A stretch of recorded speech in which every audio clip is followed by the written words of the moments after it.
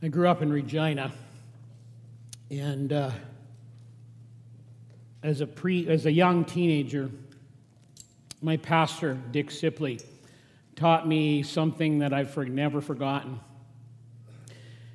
He taught us over and over again that God loves all the peoples of this world, whether they're from Irian Jaya or Niger or Russia or Paraguay or Syria or Canada or wherever they're from, and that Jesus died for everyone. And so it's really an incredibly cool opportunity and a wonderful thing that the nations of the world are coming to our country, coming to Lethbridge, and coming to our church. And we certainly welcome them. One of the byproducts of that is that at points in our service, you're going to hear people having the service translated into their original language because English wasn't what they were first taught when they were growing up. And so you may hear some of that going on from time to time in the church service, and we are so glad that these people are with us. Let me pray with you as we begin. Father, thank you for the opportunity to look into your word once again. We invite you to speak to us as only you can. We pray that you would just find people that are willing to hear, that our thoughts would be synced with your thoughts, that our hearts would be synced with your heart, and that we would then have them molded and shaped accordingly. And so we pray these things and ask them now in Jesus' precious name. Amen. Monday this past week, I'm driving up 13th to a meeting with two leaders in our church, and I'm wrestling. I'm distracted. And I'm thinking to myself, should I tell them about this or not? Because something had just happened that was pretty overwhelming for our family, and it was very difficult. And I wasn't sure what to do about it because, to be honest with you, it's a bit embarrassing. It's embarrassing to admit. And I was very hesitant to be vulnerable with them. And it wasn't because I knew these two leaders in our church couldn't be trusted with the secret, because I knew they could. And it wasn't because I thought they wouldn't care, because I knew they would. And it wasn't because I thought they couldn't help, because I knew they would. It was because it was hard to admit I need help. And help is the fifth word in this little series of words that we're doing this summer, 5 words that we've been looking at together. In the first week, we looked at the word no, and we said the word no is such an important word. It's such a liberating word because it sets appropriate boundaries in life. We don't just say no for the sake of saying no. We say no based in who we are in Christ, what our identity is, and what He's called us to do, what our mission is. And when we understand those things, it's more simplified to have clarity about when to say no. And in order to do that, we say no, that then we could move on to the second word, which is the word yes. And when you know how to say no, then you know how to say a healthy yes. And we like to say yes, typically, but we have to understand those things to say no and to say yes.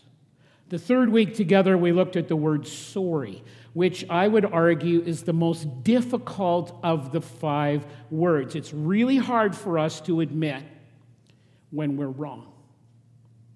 And to say we're wrong, and then to say, with God's help, would you help me where necessary and where it's appropriate to repent, and to allow Him to help us to turn and go into a different direction. So sorry is a tough word because it strikes at the heart of our pride.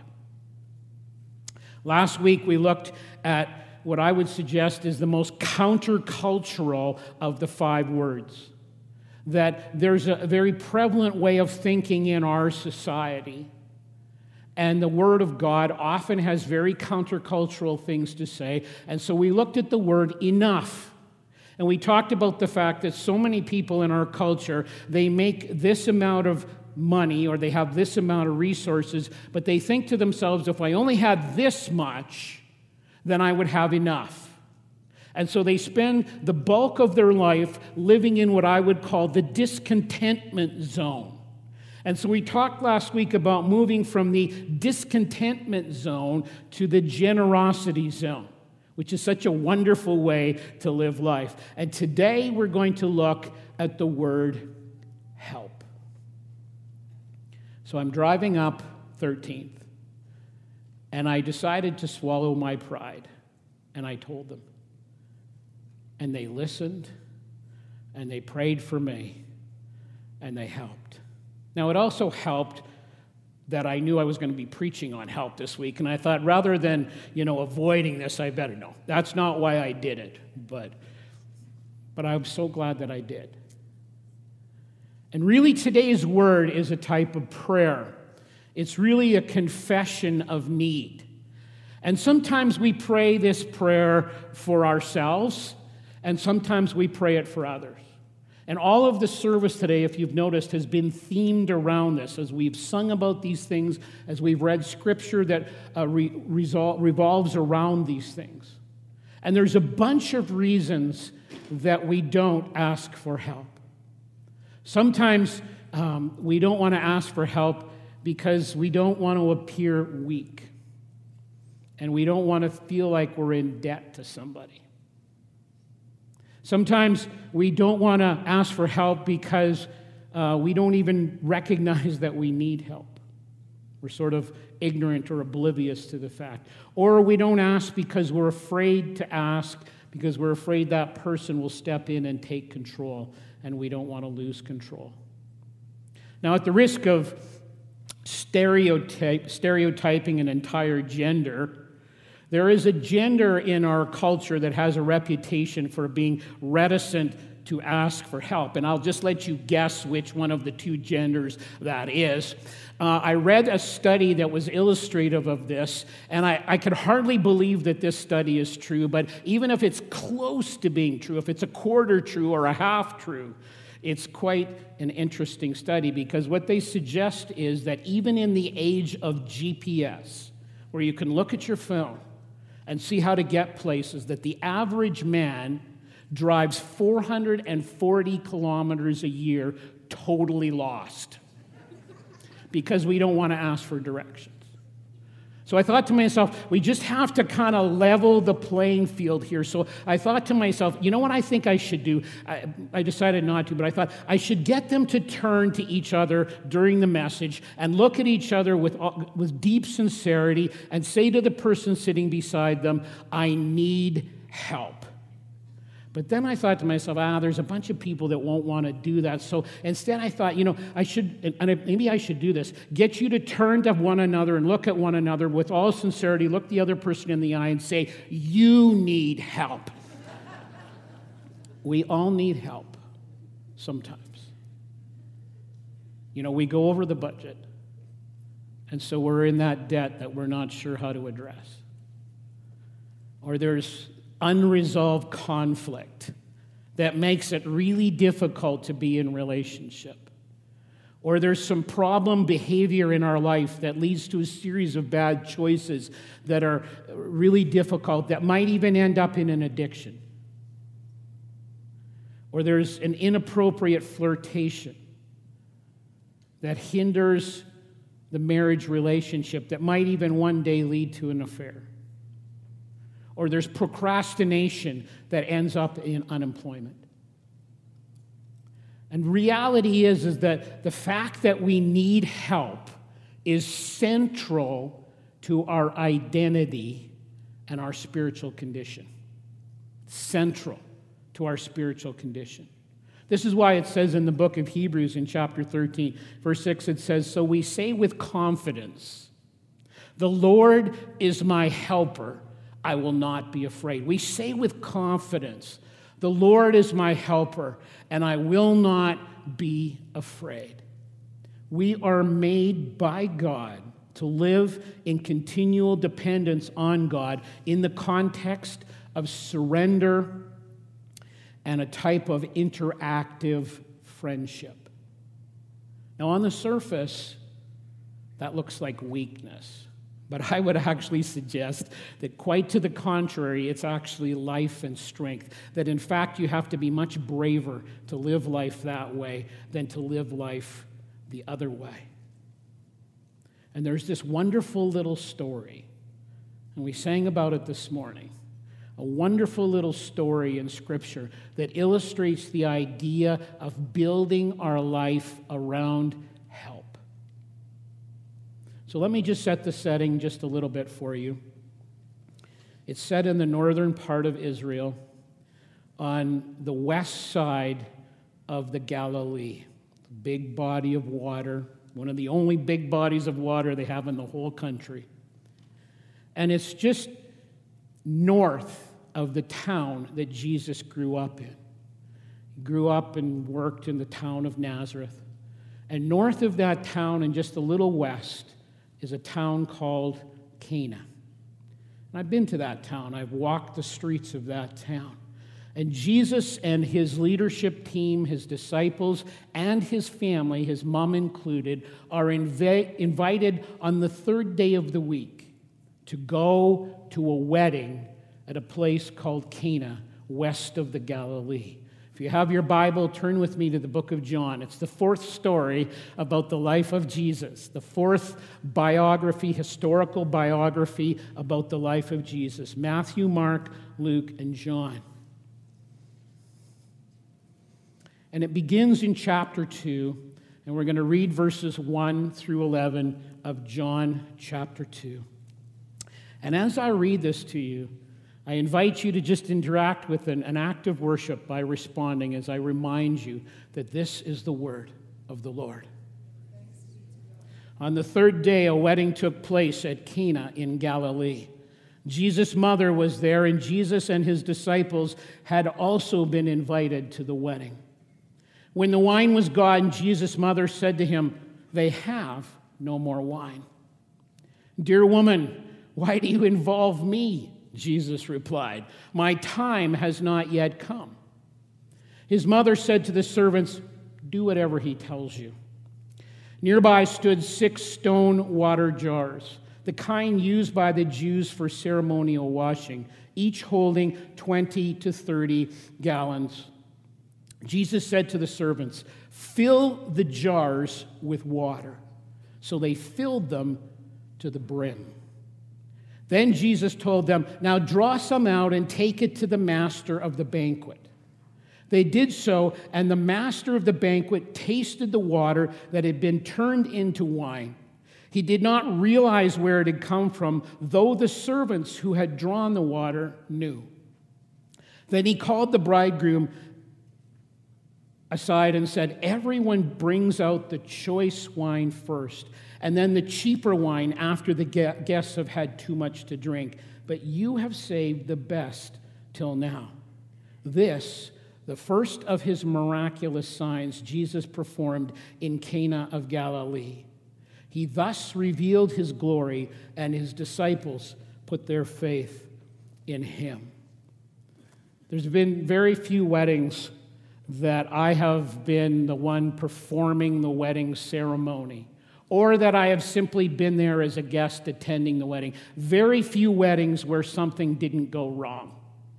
You know, somebody forgets a line, the flowers are the wrong color, somebody spills something on the groom's shirt, something like that. I think of a couple of weddings I did. One was this very young couple. I was doing their wedding, and they were extremely nervous, like really nervous. And we were doing the candle ceremony, which is this symbolic gesture where you have 2 smaller candles and 1 large one, and you have the 2 smaller ones lit.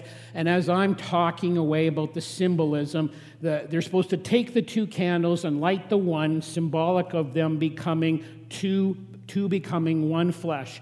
And as always, you have a lighter there in case something goes wrong. And so I'm saying this stuff. They're very nervous. They take the 2 candles, and they don't light the big one. They just blow them out.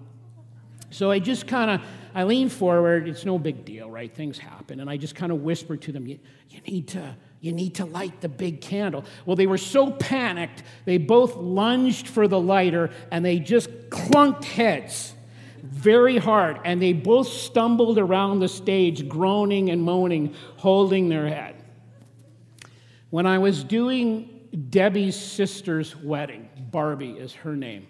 Barbie has this big white dress on, like typical or whatever, big white dress. She hardly ever wears high heels. And so she's in high heels. She's uncomfortable in these high heels or whatever, not used to them. And for whatever reason, I guess I wasn't too bright, I had them standing on a stair. And she's really nervous, and she's twitching and moving around like crazy. And all of a sudden, both of her heels go over the stair. And I wish I'd had a video camera, because very loud, she goes, whoa, whoa, whoa, and thankfully she didn't fall off the stage, but it was quite funny. Something went wrong at the wedding in Cana of Galilee. They ran out of wine. Now, in the ancient world, you have to understand something, and I would suggest, even to this day, in parts of the Middle East where I've been, this is a huge deal. Because the whole community would basically be invited to the celebration. It was a long celebration. And in that culture at that time, and really in many places still now, as I said, hospitality is considered a sacred obligation. To run out of wine meant shame and disgrace for the family. It was a disaster, and the entire celebration would be ruined. On a slightly different note, what are you running out of today? What are you running out of today? Now, I don't know about you, but there's a couple of tanks in my life that are almost dry. So let me just ask you, who are you talking to about this? And will you ask God for help? Well, the text says that Mary goes and sits down with Jesus to talk to him about this. And we're assuming at this point that her husband, Joseph, is dead. We don't know for sure, but we're assuming this, because normally in that culture, she would have gone to her husband first. And so she goes to her eldest son, she goes to Jesus, and she simply says 5 words: they have no more wine. They have no more wine. Now, Max Lucado, in commenting about this, said this is really, in his opinion, the first prayer to Jesus that's ever prayed. They have no more wine. Now, let me just push pause for a second again and do another little aside. And let me just say to those of us that are here who think you're not a very good prayer, and you think to yourself, I'm extremely nervous if I ever have to pray in front of other people in any way, because you're thinking to yourself, I don't do it very well. Let me just say this is the first prayer prayed by Mary, the mother of Jesus, and it's not too fancy. Typically we take the fancy prayers from the Bible, quote unquote, fancy prayers, and we put them on a plaque. The Lord is my shepherd, and we hang it on the wall. Or we put our Father who art in heaven, and we put it above our desk maybe in the office. Nobody is making plaques that say they have no more wine, except maybe in France. I don't know.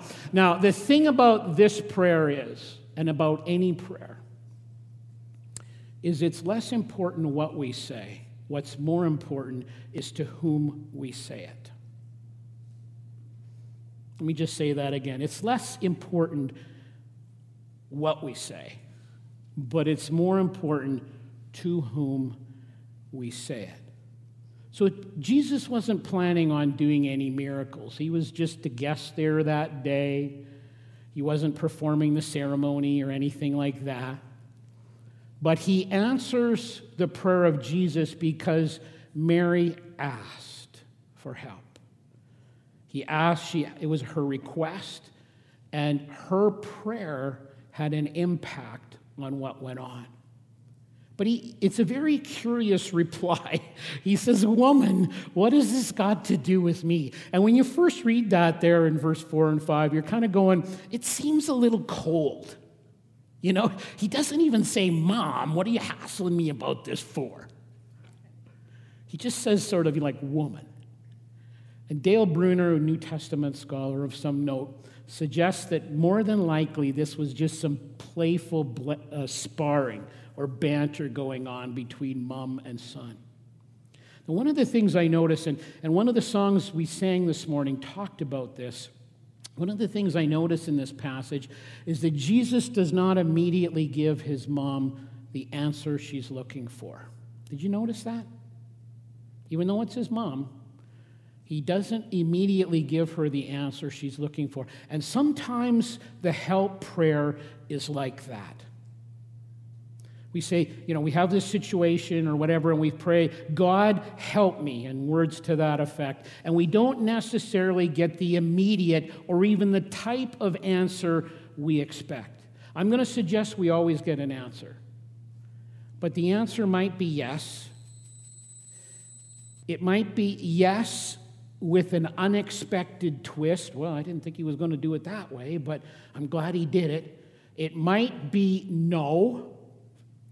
And so often in life, not always, but so often in life, we look back, years or days or months or whatever later, and we go back and we go, I am so glad God said no to that thing that I thought I needed, because if he'd said yes, this would have just been a disaster. It's a good thing he knows better than I do, and I'm so glad he said no.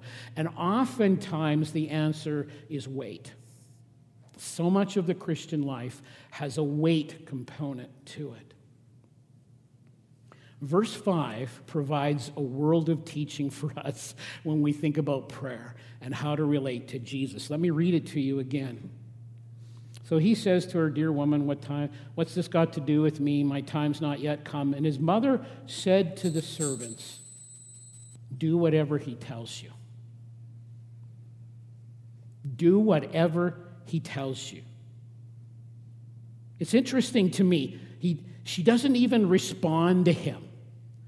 She doesn't answer his question. Maybe it was meant in a rhetorical manner. I don't think so. But she doesn't even address his question. She just goes and finds the servants and says to them, do whatever he tells you. There's some profound teaching there, because Mary is teaching us. She's an amazing woman, and she is teaching us, if we want God involved in our ordinary day-to-day life, in every aspect of life, in the things that we think really important, in the things that are fairly mundane in our estimation, in the things that are really difficult, the hard things of life, if we want him involved in every part of our life, we want to live in his presence. And whatever he tells us to do it. This is what she's saying to the servants. This is what she's teaching us. Whatever he says to do it. So in other words, if he says, love your enemy, love your enemy. If he says, which he says in Matthew chapter 5, it says, love your neighbor, which he says in Luke chapter 11. If he says to repent, repent. If he says to forgive, give. If he says to care for the poor, care for the poor. If he says, as it says in Matthew 6, seek first the kingdom of God. Top priority in life, bar none. Seek first the kingdom of God. God is to be first in our life. Nothing and no one more important than him. As it says in Matthew 5, if he says be salt and light, do that. And may all our life give glory to God. At UDAC, if you're wondering a little bit about what our church is about, at UDAC we want to be a prayer first, whatever he tells us to do it church.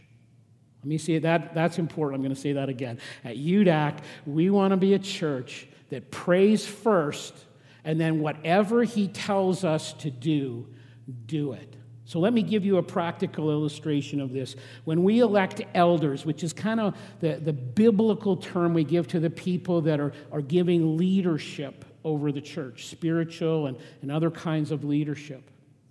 When we elect elders, we're not electing them in the typical democratic sense that we think of here primarily in North America.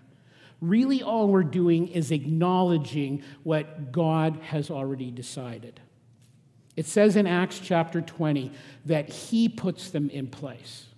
And so there's different methods in the scripture of how elders get put into place. We happen to use elections. It's just one of the methodologies. All of them are meant to be an acknowledgement of what God has really decided. And so what we tell them as they come into the role of elders is that our role as elders, you listen to people. You want to listen to people. But it's really not about representing a group of people like we typically think of an elected official doing. It's really not. The role of an elder is to hear from God. And whatever he tells us to do it. Whatever he tells us to do it. And it's so cool what Mary is teaching us here. And I'm guessing she doesn't really understand what's going on. She doesn't get the whole, we're looking back in hindsight and we can see all this, but she doesn't know what all is going to come. She has some ideas, but she doesn't really know what's all going to come. And so I don't think she's understanding totally what's going on here. And so rather than pressing in with him and pushing him or anything like that, she just makes this very profound statement: whatever he tells you to do it. Then I want you to notice, here's another important thing that we're taught about prayer in this passage. Watch how the servants respond. Very profound, because there's a great lesson in this too. Jesus, it says in verse chapter 6, says to the guys, go and fill those ceremonial jars with water. And like I said, when I was in Cana, and there's a picture of what one of those jars looks like right there, or at least a facsimile of what they would have looked like at that time. And they're pretty big, and they're really heavy. And the thing that I notice about how the servants respond here, which is pretty cool, is it says they filled them to the brim. They filled them to the brim. In other words, I'm going to suggest they obeyed with their whole hearts. This is a big, big deal. Like for us to get water, we just turn on a tap. Wasn't obviously like that then. There's 6 of these things, 20 to 30 gallons. So let's just round it off and say there was 150 gallons of water. Have you tried carrying 5 or 10 gallons of water? It's heavy. And it takes a long time. In a place where there is very, very little water. It's a dry and thirsty land, they call Israel. They call it a place where they made the desert bloom. This is one of their expressions. And they probably had to go and extract water, which I remember Debbie, when we were there, cranking a well in this one town, bringing the water up from way down below. And it was a lot of work. It might have taken them hours to fill 150 gallons of water. And here's what I'm thinking. It would have been tempting to sort of just fill those pots 3/4 full and say, that's good enough. These guys didn't do that. These guys practiced what I would call it, fill it to the brim obedience. Fill it to the brim obedience. No half-hearted effort here. No, let's just do what we can to get by effort here. It's fill it to the brim obedience. And if we want God to be our helper, it doesn't start with me having a list of demands. It doesn't start with me saying, God, I've decided to make your response to what I want a litmus test as to whether I think you exist or not. Or sometimes we'll have the attitude, I'm going to decide how much I trust you based on how you respond to what I think I want or I think I need. It doesn't work like that. And this is why there's so many people in our world that are so confused about this stuff. And they think they're God, and He's not. And so it begins with fill it, whatever He tells you to do, do it. And then it also has, carrying with that is fill it to the brim type of obedience. So if He says encourage someone, don't do a half-hearted effort of that. Encourage them fully. If He says go to work, and the Scripture says when we work, we don't really work for our boss per se. We work as unto the Lord. Fill that hour as we work with our whole heart. When He says to serve, serve with delight, or rather than a grudging heart. If He says to give in a way that requires sacrifice. If He says tell the truth, tell the whole truth with courage when you're tempted to lie. And then we ask God, God, help me, help me, help me. This is how the kingdom of God works. And again, this is a pretty countercultural way of looking at things. I don't think quite as much as the enough word last week, but it's a pretty countercultural way of looking at things. We don't hear this kind of stuff very often in our world, do we? You imagine, I'm thinking about this, you imagine, the master of ceremonies or the head banquet guy, he didn't know what was going on, but all the servants, it says in the passage, they knew what was going on. And I was just imagining, they go home from work at the end of the day, and they're sitting, actually they didn't sit at their tables, they kind of reclined at their tables, it was different back then, and they're having supper, and their spouse said to them, so, anything interesting happening to you at work today? I did. It was incredibly cool. He said, go and fill this stuff with water. And we did it. We filled it right to the brim. He turned all that water into wine.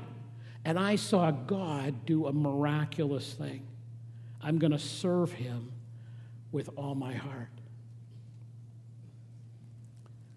So can I just be honest with you for a second, too? This miracle always used to really bug me. I didn't see it as one of the quote-unquote respectable miracles. Heal that person. Feed those people. Raise that person from the dead. And it's around the issue of alcohol. And I understand the cultural nuances of this stuff. I get it, okay? I understand the culture a little bit. I know a little bit about it, at least, over there. I understand what the Scripture says about alcohol, and the only thing it says about it is don't get drunk, which leads to debauchery. But on a personal note, it's hard for me because I've seen a lot of heartache from alcohol abuse in my extended family. And so I find, or at least I used to find this passage a little bit hard. And I found it hard to really understand and really appreciate. And I'm not totally sure I completely understand it yet. I'm still working on it. But can I suggest to you that I think this story illustrates some things to us about Jesus and the kingdom of God and why we are made to be very dependent on God. So here's what I would understand. Mary was simply looking to avert disaster. Public shame, ruined event, all that kind of stuff. Jesus goes way beyond averting disaster. This is really the heart of God. He doesn't just make wine. He makes huge amounts of wine, and He makes the finest of wines. And it says in verse 11, when He did this, it revealed His glory. In other words, what He did, the fact that He made vast amounts and He made the finest of wines, tells us something about the very nature of God. That God and Jesus came, the Scripture says in the book of John, to give us life and to give it to the full. That Jesus it illustrates he not only shares our griefs to heal them, but he shares our joys to enhance them. He shares our life to make us more alive than we would ever be. That salvation is not, as important as this stuff is, salvation is not just overcoming sin and death and the negating of death. Salvation, listen to me carefully here, is actually the elevating of life. It's not just dealing with sin, which it does. It's not just dealing with the negation of sin and of death and eternal life. It's the day-to-day elevation of life. And so Jesus does things more extravagantly than we can imagine. And we often forget this. And we have a very small God in our mind. And of course, he won't be contained by our feeble minds. Soren Kierkegaard said this. Listen to this. This is an interesting comment about the church. Christ turned water into wine, but the church has succeeded in doing something even more difficult. It has turned wine into water. And we forget that our God came to elevate life. Without God, I would suggest to you life is much less alive. Without God, grace turns into rules, goodness into pride, faith turns into excluding people. We become very grim, self-righteous people. And so the help prayer erodes self-sufficiency. And this idea that anyone is self-sufficiency, it's just this grand illusion that people labor under. We are born as babies needing help. As we approach the end of life, we frequently need a lot of help. And all the way in between, we say, God, help. And then we watch as his glory is revealed.